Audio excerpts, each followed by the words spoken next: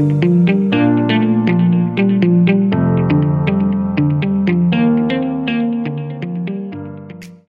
and welcome to Let's Talk Robotics. I'm your host, Nikki, and it gives me great pleasure to be chatting with you today. I hope you're having a great day wherever you are in the world listening to this. I'd like to say thanks to Anchor, my sponsor for the podcast, as well as Generate 22, which is a robotics and AI conference to be held over 2 days, 30 and 31 March, at Box Hill TAFE Lilydale in Melbourne. Anchor is an advanced manufacturing company of CNC grinding machines, automation, motion control solution, and sheet metal fabrication. Anchor pushes the boundaries of what is possible so that their customers are future-proofed. Anchor has 19 patents in the field of mechanical engineering, electrical engineering, and software, and is the winner of over 25 industry awards. Anchor invests almost 10% of its annual turnover into research and development to keep operating in a world of technology. The talented team are creating and inventing new products, breaking new ground in advanced manufacturing on a daily basis. It gives me great pleasure today to introduce you to Laura Mabikafola, who is the Executive General Manager of Skills Lab, which is part of the Sage Group. Laura, welcome, and thanks so much for joining me. Thanks, Nikki. It's great to be here.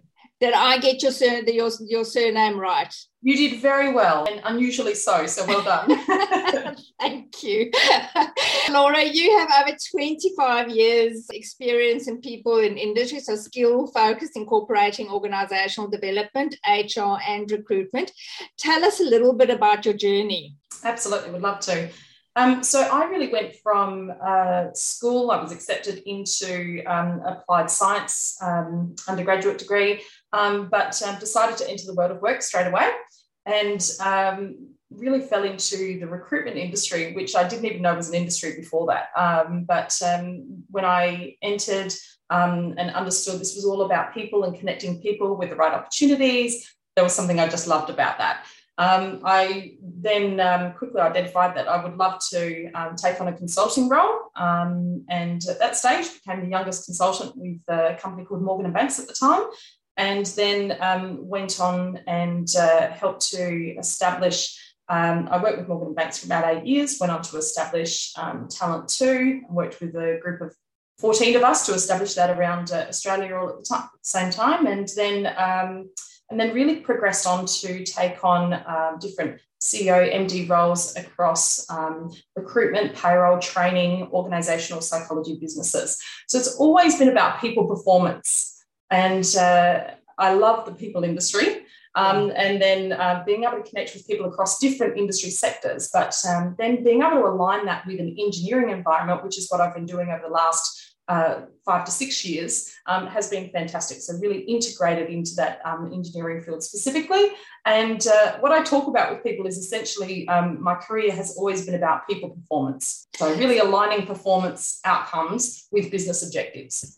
So you're based in Adelaide, and just touching on the recruitment industry, and you mentioned specifically engineering. Now, I'm assuming that recruitment industries, they have their specialities, and you need to actually know what goes on in engineering when you're placing people. How has this changed in the years that you've been doing it and really focusing on it, and specifically more to robotics as well? Yes, well, interestingly, my career started in accounting recruitment. So I was in a different field altogether. And I know at the time, yes, you do need to know about it and understand what are some of the trends that are taking place, what are the key skills and the gaps in skills that are emerging, and how do you transition skill sets into different environments. But it really grew from there, and I then took responsibility for the customer service, office support, engineering, IT, teams and beyond. So really it was supporting teams across the board.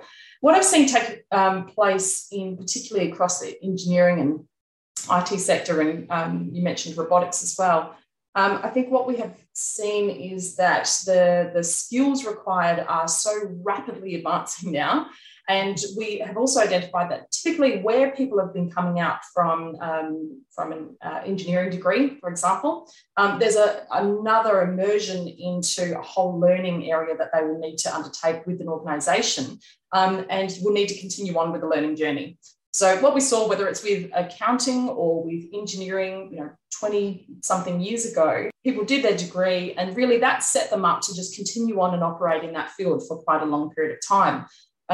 That's not the case now. People are needing to then keep current. It's this continuous learning that's taking place now. It's a lifelong learning approach is absolutely critical, because otherwise people will be redundant after a certain period of time, because there's so much change that's taking place. A number of the engineers that we work with, they recognise if they are on a project for a certain number of years, they are reaching out constantly to say, how do I keep up to date? How do I ensure that I'm across the latest tech, the differences that are taking place here, and also I want to get exposure to some different projects so that I've got that currency and skill.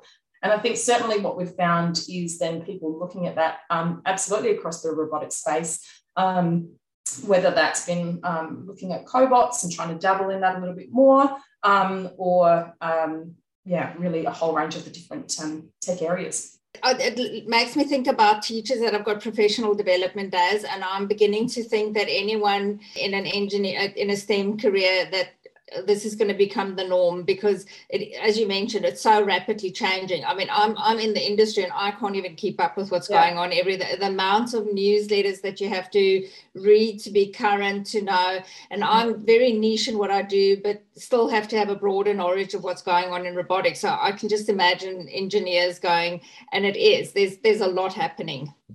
Oh, definitely. And I think that's a really important point, where to keep up with the tech, if that is the goal, then we'll always be a little bit behind. Yeah. I think the shift has been really focusing on the why, or what is the problem that we're actually trying to solve here? What is the outcome, the solution, the opportunity that we're looking at? And if we focus on the why rather than the how, with which different tech solution we're going to adopt for that, that's going to keep us current. Because there'll always be a different solution to adopt. There'll always be a different way to integrate something or to bring that in. But that core skill, which actually really rises some of those softer skills, those human factors, has certainly risen just as strongly as the technical skills have. That ability to be able to see a problem, to see an opportunity that can be explored. Entrepreneurial thinking, complex problem solving. Some of these skills are really quite critical in sitting alongside of how to actually execute a technical solution. Laura, you're a prime example of someone who's walking the talk, because I can see how you've progressed in your career, doing things from starting from accounting to now at Skills, and having started Skills Lab at SAID. Just before we touch on that, what have been career highlights for you up until now, and maybe what have been some of the challenges that you've had to face? Absolutely. Well, one of the key highlights for me has been working with fantastic people and getting the opportunity to identify their capabilities, their talents, and then to see them go on to lead so many different businesses. And that's really quite a thrilling thing for me to still connect in and see how they've continued to thrive and go forward from there. What has been one of the challenges has been changing industry sector to be quite immersed into an industrial digitalisation business, and having to really learn a whole range of different aspects and to get quite across it, where now I can have those conversations that will be quite technical, but it's still looking at it through a people lens. So it's been a fantastic challenge, but it has certainly been a challenge. Some of the other key things that I can see, it's two sides of the coin. There's the real learning and fantastic opportunity, and that have then resulted in a highlight. And the flip side of that is it presented as a significant challenge originally. And I think a couple of the other ones has been learning how to pitch a new idea, a new concept. And that came out of trial and error and a lot of frustrations, and then just doing some further research, and then identifying different ways to pitch new ideas. And also identifying that sometimes to get teams working in diverse teams split across different geographies or different complexities, that working out that if there are sometimes some challenges in how to make that work, and really forming a successful culture of innovation and all the rest, that some norms needed to be established. So putting in some norms and a framework for teams really helped people to be able to operate better together. They hated the norms, but it meant that they would fight against the norms as opposed to fighting with each other. And I think that's some of the key things there.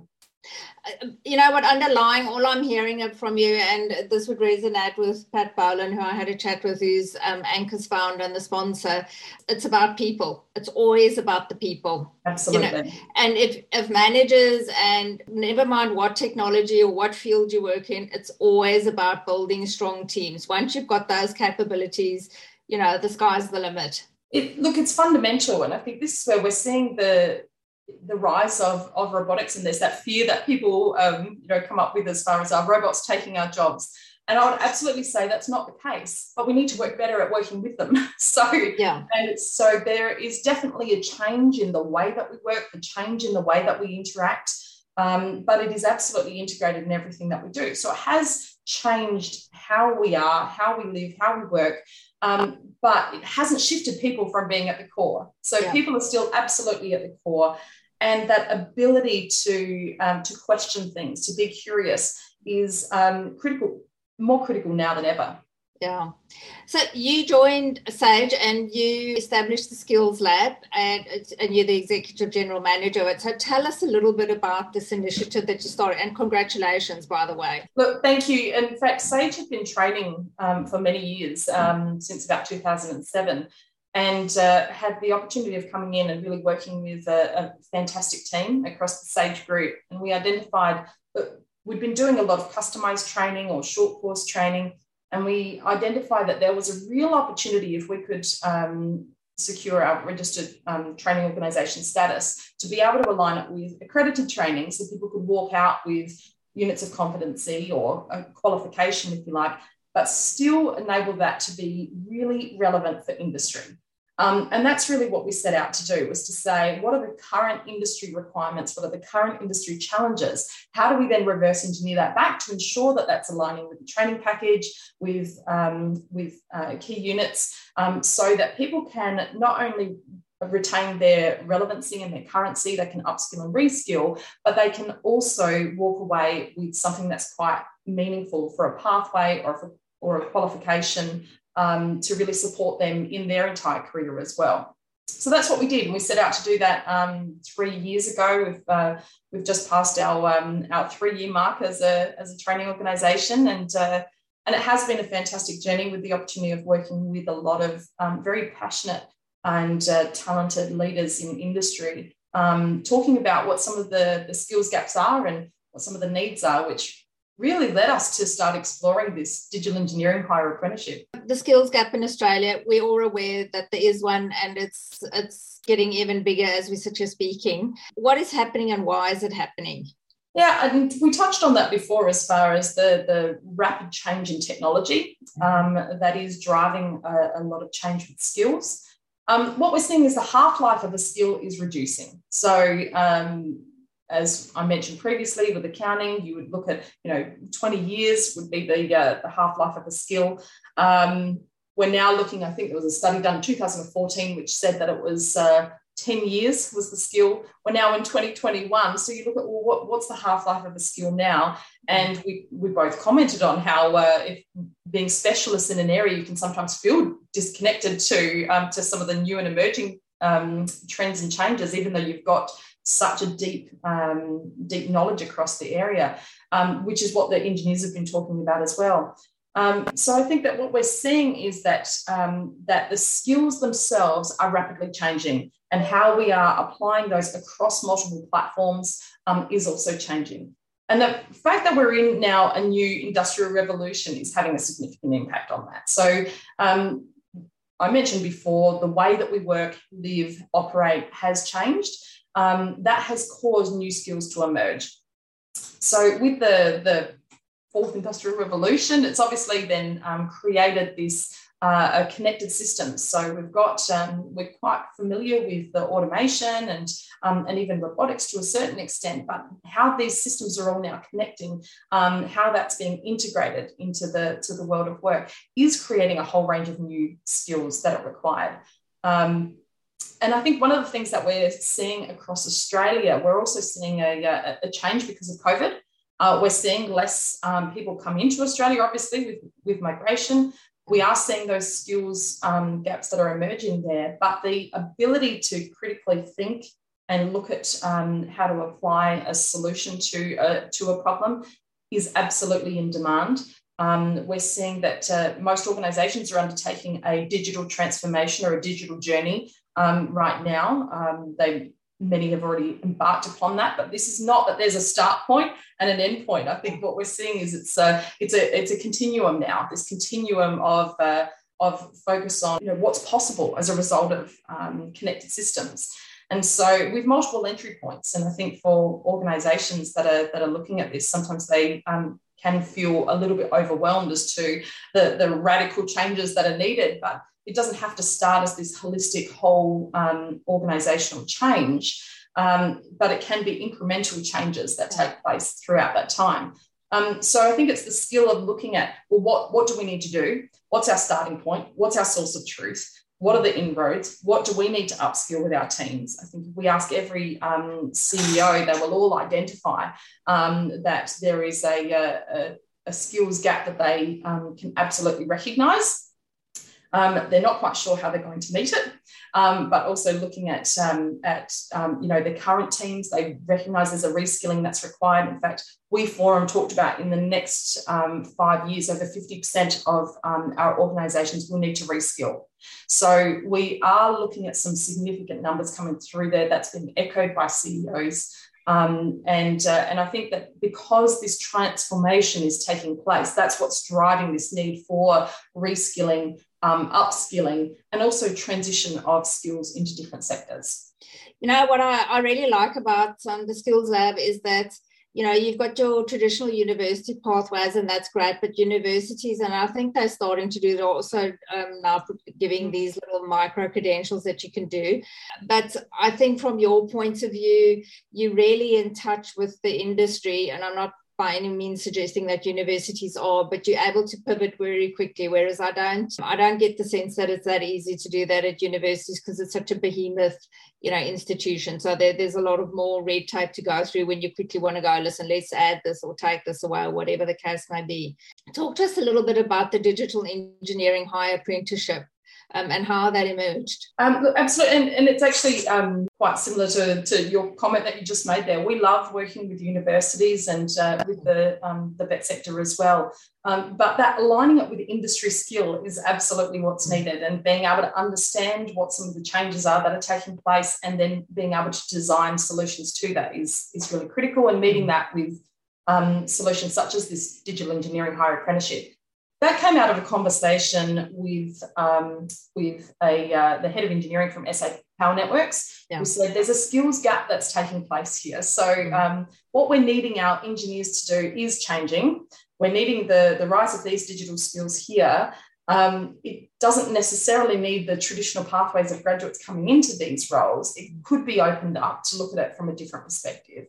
And as we started delving into that, we understood, yes, actually, this is more of that paraprofessional level that's emerging, and it will create a different pathway, and it can actually open up different channels of entry for people as well.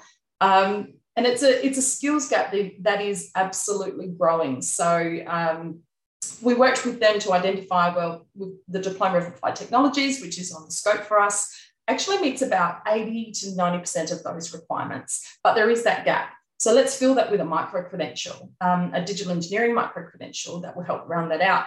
And Peter Barnard, who I worked with, fantastic visionary and leader in the space as well, and said, yeah, let's do this. Let's absolutely work together. It was a very collaborative approach. So he engaged with industry, I engaged with industry. We were working with AI Group as well, and just really speaking with a number of organisations across the board, and engineering firms that really said, yeah, we identify with that. We've got this, that's a real need for us. We've got a real gap in this space, a deeper dive into BIM, GIS, more of the digital artifacts, and a deeper dive into coding, CAD, etc., some mixed reality. this is something that we need to look at. So we've developed a digital engineering micro-credential, as I mentioned, and we started to roll that out. One of the things that we were really thrilled with was the organisations that came on board, knowing that this is not perfect because we're rolling it out as we're going. And we said to them, we recognise the need, but are you willing to go with us on this journey to realise that there will be discovery that takes place as we're walking this? It hasn't already been delivered, so we can't tell you what the findings are. Are you willing to be part of it? And we had fantastic organisations that got on board. They committed to it on that basis. And what we set up was an employer community to talk about, these are some of the challenges, these are some of the findings, and also, wow, I never expected this. This is incredible. And in fact, some of the people that we identified to come through the program, the leaders were, a number of the people, the leaders are coming back and saying, I can't believe the pace that they're getting through the work. The way that they're doing things is just so radically different.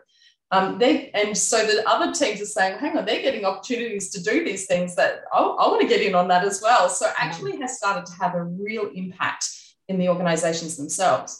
What we found was that we've got over 45% of the non-traditional backgrounds coming into these roles because it opened up the entry channel. So it was never set out to be a diversity and inclusion program, but it is a program that's allowed for that because of the nature of its design and opening up the channel. So we recruited people to go into these roles, these digital engineering higher apprenticeships, by using an assessment centre methodology, which meant that we were just looking at competency. Didn't matter what school you went to, didn't matter what area you lived in, didn't matter what your background was, present to an assessment centre. And we did it all virtually because of COVID. Yeah. But we said, we want to see what your competencies are. What are you passionate about? What are you curious about? What are you interested in? What are the things that you might be developing at home on your computer or you're working in? We found that we had some people that did absolutely come through with a strong affinity for STEM areas, which we loved and was a natural connection with it. We found that there were some people that came through who were probably really quite strong with an arts background, but they were interested in the tech. They just hadn't had an opportunity to explore it, and that was fantastic. And then we had another group of people that it was a reskilling. One of the individuals came from a high-end media editing background, but loved the concept, loved the idea about it, and so has transitioned in and, everyone's singing his praises as well. One of the ladies that's come through into the program has just done outstanding things and is really thriving with it. So we've now got these organisations that are saying, this is fantastic. We know that there's still this learning that's taking place, but they're committed to the program and really understanding of the fact that that this is something that is meeting the need, and we need to keep on being committed to it to be able to see it really have significant impact down the track. So it doesn't take away from graduate programs, it doesn't take away from the other traditional channels, but this is meeting an industry gap with a new solution, and it's been going very well today. Listen, I've spoken to a lot of people in this space and it's recognised everywhere. I think there's enough space in the industry for people such as yourself and whoever else wants to get on board, because there's so many people. I'm listening to your figure that you said previously, 50% of people that you need to have reskilled. That's a lot of people that need to be reskilled. And it's a pity I work for myself, because I thought if I could work for a company, I'd put my hand up and go, I want to go for these micro credentials, but you and I will have a discussion later about micro credentials I can come and do. And I think it's fantastic. So innovation is core to what you're doing there, basically. It really is. And I think one of the things that we've identified and really leaned into with Skills Lab and as part of the Sage Group has been not shying away from having the conversations where you've got the people-oriented people, like such as myself, really focus on the people performance side of things, and the scientists, the engineers, the mathematicians, and both presenting to tackle some solutions, sitting with industry in that. And we've had sessions where we've invited in universities, industry groups, other organisations, and all the rest of them said, talk to us about what's taking place right now. Let's have this discussion. Let's be present in this discussion to look at what are the solutions that we need to explore. In fact, our training and operations manager, Dr. Gary Allwood. He is a senior systems engineer. He has also trained at university level doing his PhD, and he's now training with Skills Lab. So he's working on current projects and he's also doing this. He is your scientist, your mathematician. He loves physics. He loves all of that. And we work on solutions together because it actually really creates something better with both of us being in that discussion to work it through. So I don't shy away from the tech solution side of it. I'm very present in those conversations, and he equally will contribute to some of the different social challenges because the conversation is enriched as a result. Listen, so we've obviously, what are the opportunities that are coming out of this?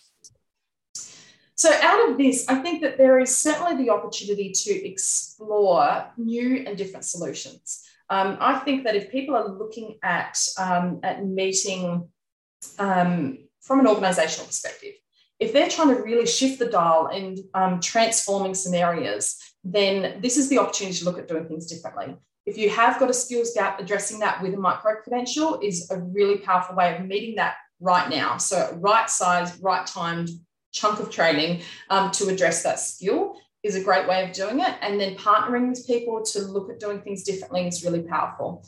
From an individual perspective, encouraging curiosity to be exploring and to, exactly as you've said before, Nikki, you'd love to get involved in doing some micro-credentials. That's going to be a key thing for people to tap into, to not shy away from. There are fantastic opportunities for people to look at that at the moment, and to be curious about transitioning from a traditional industry sector that you might be in right now into perhaps a digital environment. What is it going to take? How would you like to look at it differently? I'm just sitting here thinking, if I was the MD of a large company, say such as SP Powerworks, Barnet, and I would just have micro-credentials, and I would make it compulsory for staff members to do it because, obviously, you'd support them and you pay for it and do all of that. But you would take them out of areas that you would go, okay, so for the accountants that are working there, we want you to do, you could pick between these 5 things, whether it's lines work. I'm not suggesting for one moment that they need to go and put up serious lines work, but they need to know the ins and outs of what actually goes on in the business. And again, I'm assuming that people know this, but it's not necessarily a right assumption, because I actually work for a power company in Melbourne, and when you come in green like I was, the learning curve is so steep to know what you do in the business that it would have actually been very good for me to go on a couple of little micro credentials that you go, this is just part of your journey, just so that you understand the business that you're working in. Yeah, look, absolutely. And we are seeing a lot of organisations that are allowing some time for that. Yeah. A number have found it a little bit more challenging to create that space. But what I think is really key is partnering with an organisation that's flexible and says, what are the outcomes that you're looking at, and what are your projects, what are your challenges that you're exploring right now? Okay, let's look at how we can align that with a training package. The more that people, more relevant is a micro-credential. How people can apply it in their workplace means that they will actually walk away with greater embedding of the skills. So if it's a real project that they can undertake, maybe it's a matter of, and they might have a team that they say, we need to explore a solution and we don't know what it is, or we need to get greater efficiency in this area and we're not quite sure how we're going to explore that just yet. See what you can do. And even if you gave that opportunity to people that didn't have your traditional skill sets, I think they'd probably be pretty impressed with what they could explore through getting some guidance and support with a micro-credential, and then being able to channel through to say, actually, I think that there's an area here that we could look at. I think organisations will get new ideas. They'll get different solutions that haven't perhaps been tried or explored before. Because people, especially when you're talking about existing workers, they know the pain points. People know where the bottlenecks are that, typically speaking, they know what the frustrations are. Well, then encouraging them and equipping them with the capabilities to say, okay, now understanding that's a pain point, what could be done differently? How could we improve that? And then we encourage you to explore here and here. These are some new and emerging areas. See what you can find out and present it back to us. And even just doing that, I think organisations will be quite blown away with what's possible. Listen, again, going back to your diversity that is so inclusive now for people that wouldn't necessarily have thought in their journey when they finished school or whatever they were studying, that a STEM career would be something that they're interested in. But this really highlights how easy it is for them to do this. And, you know, I'm beginning actually to wonder, and for some careers, obviously, you do need a university-based education, but a lot of people with what's available now for free, and again, going back to recruiting, you know, the way we're recruiting people today, I'm hoping is evolving with how quickly everything else is evolving. Look, it is. And I think there is so much that is available. There's a lot of funding that's available to support people to upskill and reskill right now. I think that the key thing is to get started and to explore what's possible and to take ownership of people's own learning and growth. You know, don't wait to be handed on a platter what you should be trained in or what you should learn. And that's something that I'm very passionate about. Be, you know, really a driver of what you're wanting to build your own skill set, your own capability, because that's what you're going to walk away with beyond this. But yes, absolutely. As far as the how we're recruiting people, being able to look at different skill sets, different backgrounds, it's actually become a critical thing to look at. You know, previously from my recruitment world, and when we were interviewing people and looking at speaking with organisations about matching them, they wanted to see on their CV that they'd done the exact job at another place, and that's who we want to hire. Yeah. When we're looking at it now, we are really focused much more so on what is the skill set, what's the competency, and then how will they integrate as a part of the culture and the team. That's actually really what's quite critical, and their ability to learn. So the ability to learn, I think, is such a key skill for people, and that willingness to learn as well.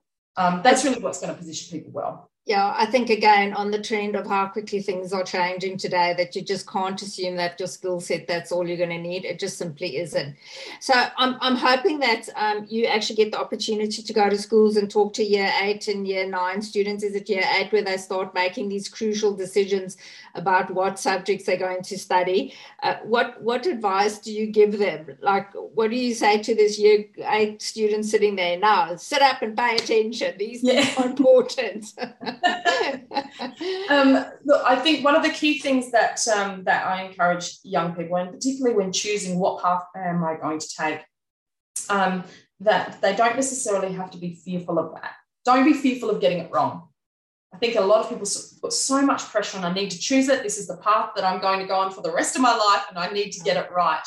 I don't believe that that's the case. I think you do want to choose well, but it doesn't mean that you're locked in forever into one avenue. So because there is this constant reskilling that's taking place. So first of all is don't be fearful and remove some of that pressure and intensity of what if I get it wrong. Secondly, STEM subjects are critical to everything that we do, whether that's in the humanities, whether that is in your science and engineering fields, whether it's in IT, or aged care, etc. It's core to everything now. So I think even exploring something that they're passionate about, first and foremost, they're curious about, but leaning into those STEM subjects is really critical because that's going to underpin everything. And then we also encourage them to connect early with industry. You know, coming back to that real industry connection, we've got a lot of industry that are keen to explore the channels of bringing people through from a schooling system into their organisation, and that may be through university, it may be directly and then onto university. It doesn't necessarily have to follow this step-by-step path. It could be a matter of then connecting with industry to find out about what they do, what their challenge areas are, what their gaps are in skills and the types of things that they look for that when they're hiring, and then look at opportunities to explore that as well. So, but not to shy away from having conversations with industry, because I think that's really important. And I also think that pursuing an industry specifically is certainly not going to lock you out from other industries. You mentioned before certain roles require a degree. Absolutely. I think what we're seeing now is that people are choosing different pathways. They are then going on to get their degrees, but we're also seeing a lot of people that have got their degrees that are wanting to then keep current and to reskill and upskill, and they might choose then a specialist pathway based on that. Or that new license or accreditation that they might need. So I think that there is this, it's not a step-by-step career approach now. It's a matter of understanding it's a little bit more fluid, but ensuring that you're going to be following an area of passion, following an area of need, and equally understanding how could I then develop my skills that are going to retain relevancy, and what are the things that I'm going to need to upskill myself in. And so you don't have enough work. I'm just going to put it out to all the career advisors there that they need to connect with you.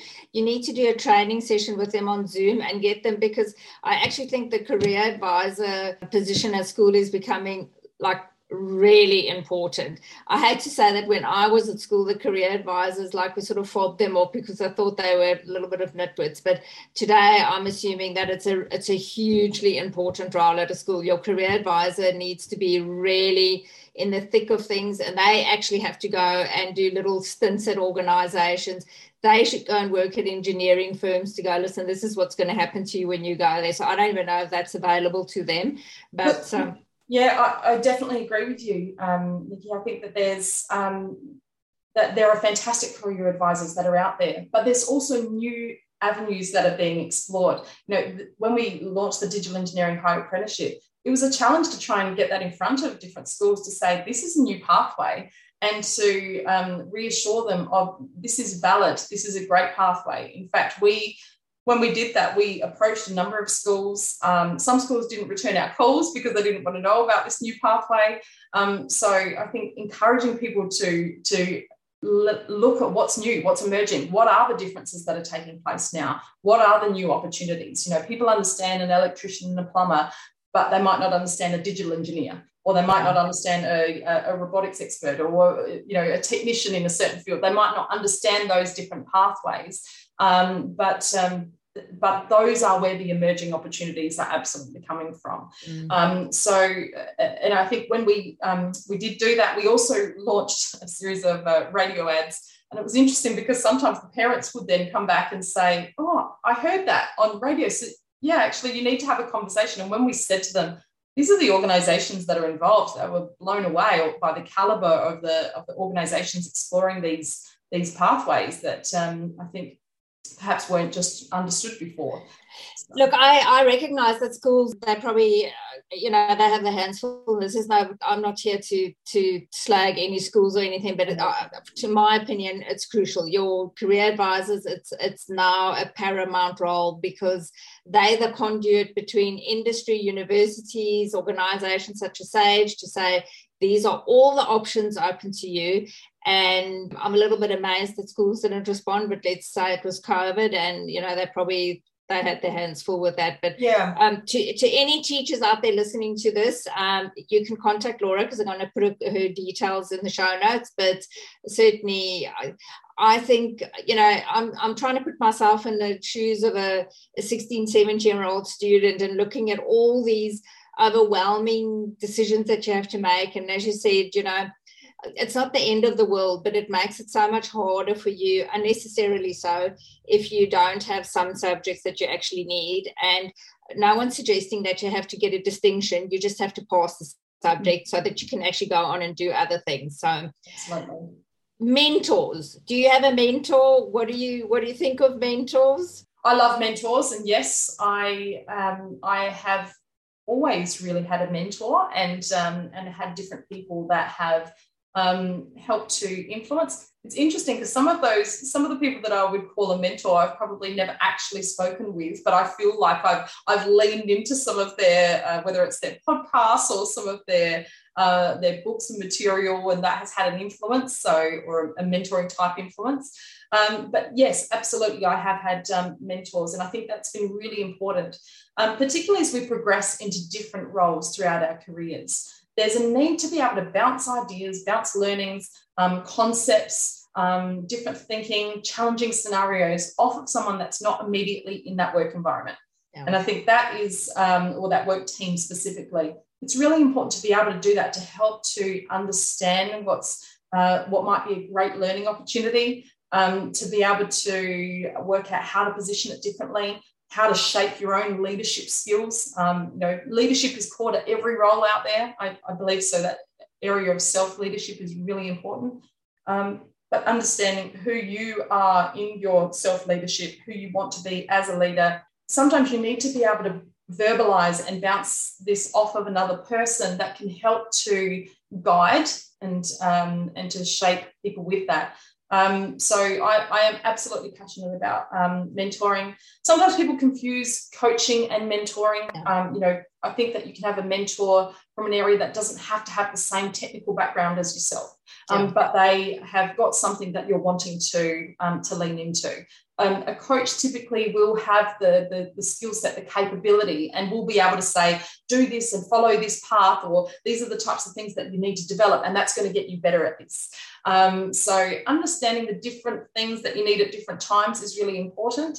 But without a mentor, all the professional athletes, they all have coaches still when they're performing at the highest levels. I think, and the same goes for business and being in your career. If we're not having that person that's going to help us, they're there to really help us in our career and you as an individual to be able to really succeed and to pursue and be, constantly improving, then we're really doing ourselves an injustice, I think. We're missing an opportunity for growth.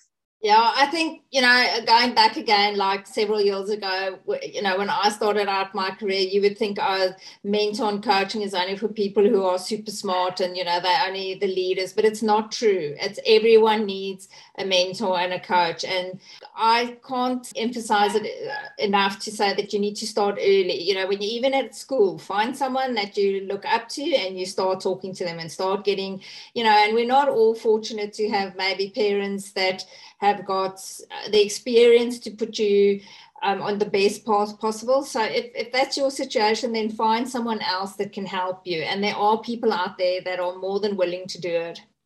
I completely agree. I think there are people that are wanting to help, wanting to impart their learnings, their expertise, and to support people, to give them an opportunity that they might not have had before. But I completely agree with you as far as it's not just for the CEOs or whoever, the top levels of leadership to have a mentor. This is really quite critical at an early stage as well. And they can also create an open doors for you. So they can advise you on different resources, they can coach you and guide you, they can provide you with great insights that will really help you to develop. But they will also introduce you to people. They'll also, connect you with different opportunities where it's possible. So I think that there is so much value to be gained. And if people are looking for a mentor, then as you said, there's a lot of people that are out there, and there's different channels that they can pursue to access those. To those out there listening, then that means that you actually have to get off your butt and do it. Your mentor is not going to come to you. You actually have to do it and do it. You will never regret that decision. Laura, I'm absolutely delighted that you're going to be at Generate 22. I can't wait to meet you in person, because I think we will just go on from where we're leaving this conversation. We'll just natter on. But tell our listeners what they can expect to see at your stand there. They can come and ask you questions. And do you have a Melbourne-based team yet? Like how far has this all progressed for you? Yes, absolutely. Graham Williams is our trainer based in Victoria. We've got a team there. We've got an office in Port Melbourne and in Keysborough. But we can't wait to be at Generate 22. So I will be there. We'll have one of our trainers there as well. And what is available for people there is an opportunity to come and talk about from an organisation perspective, if there's other organisations there that are wanting to talk and have a conversation about the skills gaps, talk about what's taking place in this space and how it could be done differently. And from an individual perspective, to come and have a conversation with us, explore what's possible. We're very happy and would love to connect you with different avenues and different pathways as well, whether that's through Skills Lab or another one. We are all about collaboration. We love it. I think it's just about seeing people that are hungry to pursue a career, particularly in the STEM area, is just fantastic. And we're really happy to help out and provide some of that insight as well. So looking forward to being there. Listen, it's been an absolute delight and pleasure speaking with you. You are so vivacious, and I can see you love your work so much. I'm so happy that you're in the industry that you are, because I can just see enormous good coming from this. Now, if someone in the audience wants to reach you, can I put your email address? Yes, you can, and would love to hear from people. So you definitely can. And likewise, Nikki, I'm looking forward to meeting you in person too. Listen, it's going to be, I'm so looking at chapping up. So any of the audience listening, if you haven't reserved your ticket, if you're a student or an educator, get onto it. And by educators, it's like a broad sweep. If you're a parent, then that could also class as an educator. So if you listen to this, then you will have the benefit of just registering yourself out there. Laura, thank you so much for your time. I really appreciate it. I know you're very busy. To our listeners, thank you for joining me for another episode, and I look forward to you joining me next week again, and have a great day wherever you are in the world.